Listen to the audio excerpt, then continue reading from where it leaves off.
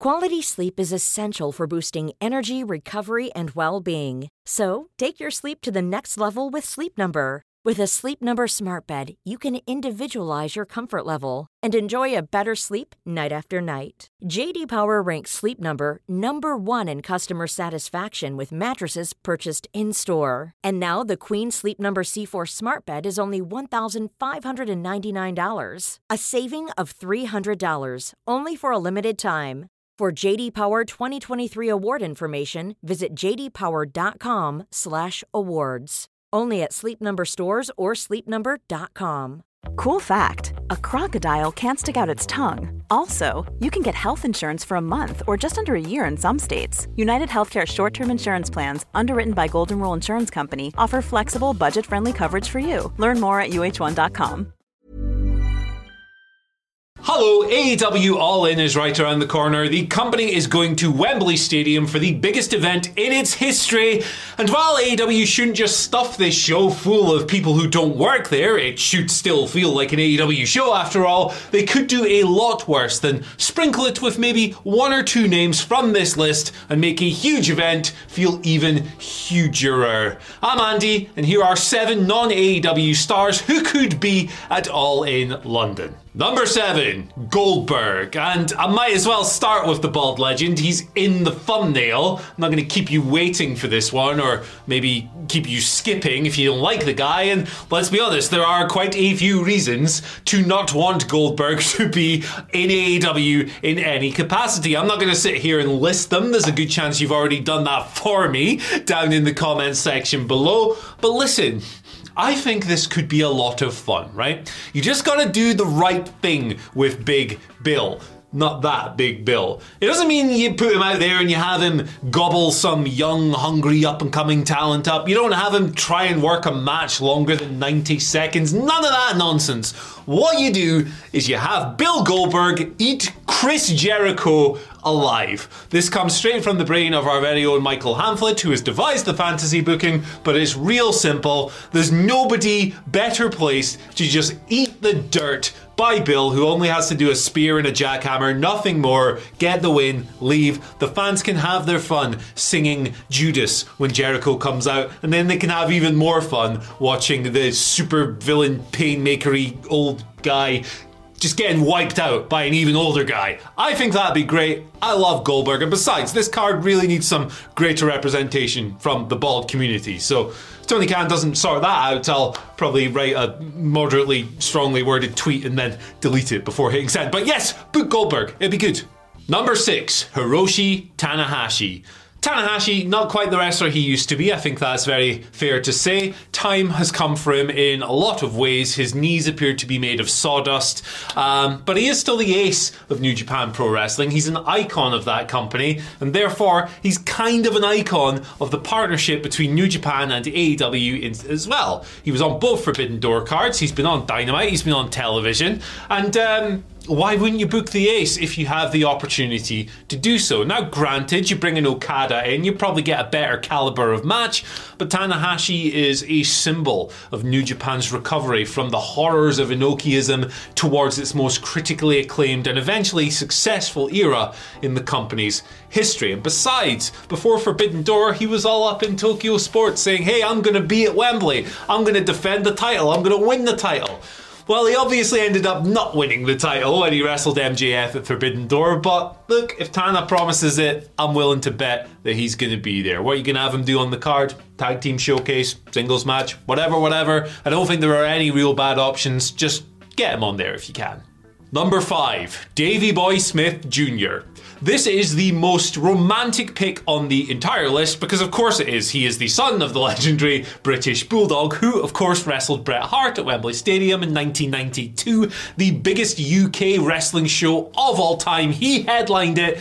Unless All In surpasses it somehow in ticket sales. We'll see what happens, but regardless, it would just be a lovely piece of symbolism. And besides, you don't necessarily have to have a showcase Davey Boy Smith Jr. singles match. I'm not saying you shouldn't, but you don't need to have it. You could just go, hey, he's here. He's in the front row. This is cool. This is nice. This is symbolism. This is symmetry.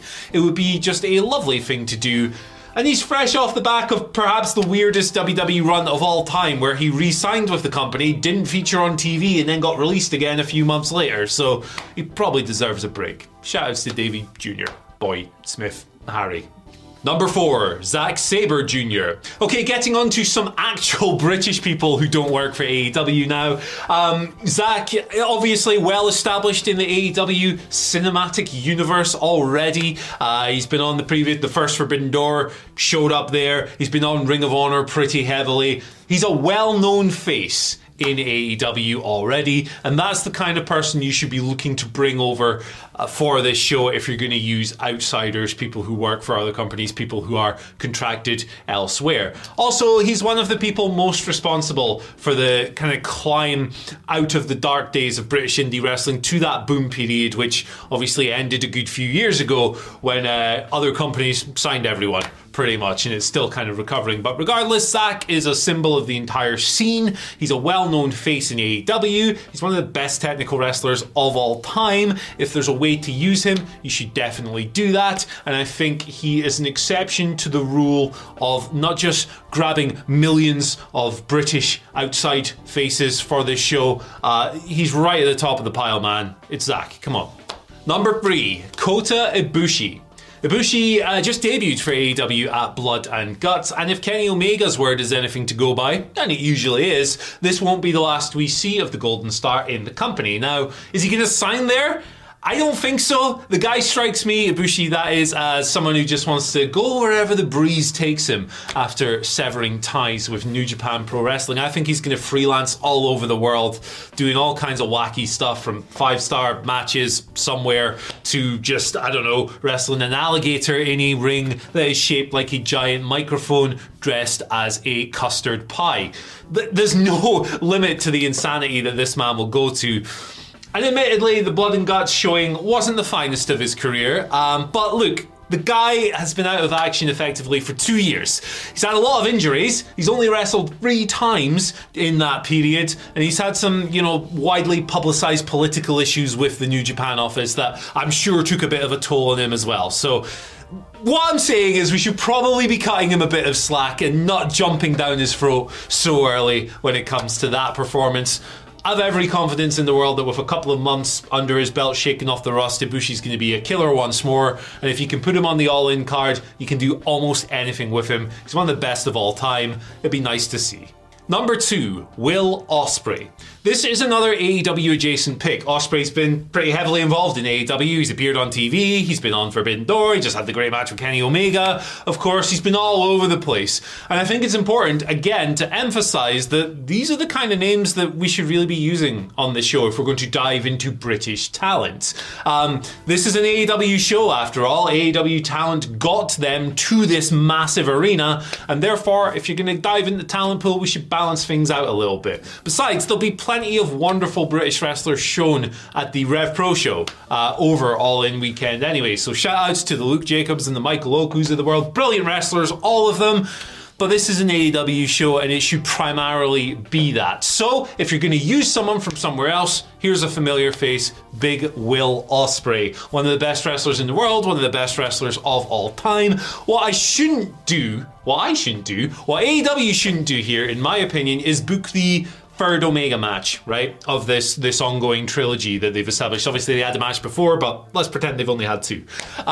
That should be saved for Wrestle Kingdom or a bigger New Japan event. It's a New Japan story, and if it's going to be wrapped up, it should be wrapped up on one of their shows. But look, you're not going to turn your nose up at a guy like Will Ospreay wrestling on your show, and I'm sure he himself will be very keen to make it happen.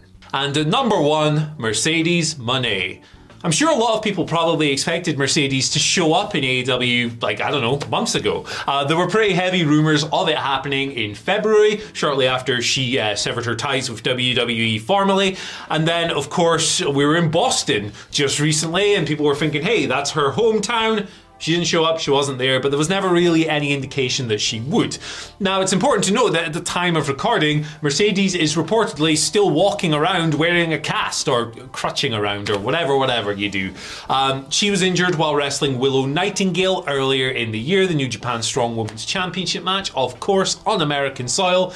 But I think it's only a matter of time before she ends up appearing in AEW. Who knows, she might even be All Elite by the time this show actually happens, in which case she's a pretty pointless person to have on this list. But the list of potential opponents for her in AEW is just so strong. Lots of fresh, interesting matches from traditionally like the best wrestlers in the company. Your Tony Storms, your Jamie Hayters, your Hikaru Shidas, your Chris Statlanders. Big characters as well, like Britt Baker. You could do a Thunder Rosa match that would kick ass. You could do Willow again. It would be sensational. There is no shortage of just great choices for the former Sasha Banks in this company and on this show. And if they can make it happen, they should make it happen. You know what you should make happen? Check it out, this video here. You're going to love it. I've been Andy. I'll see you later. Listen to this Acast show ad-free on Amazon Music with your Prime membership, or subscribe wherever you get your podcasts.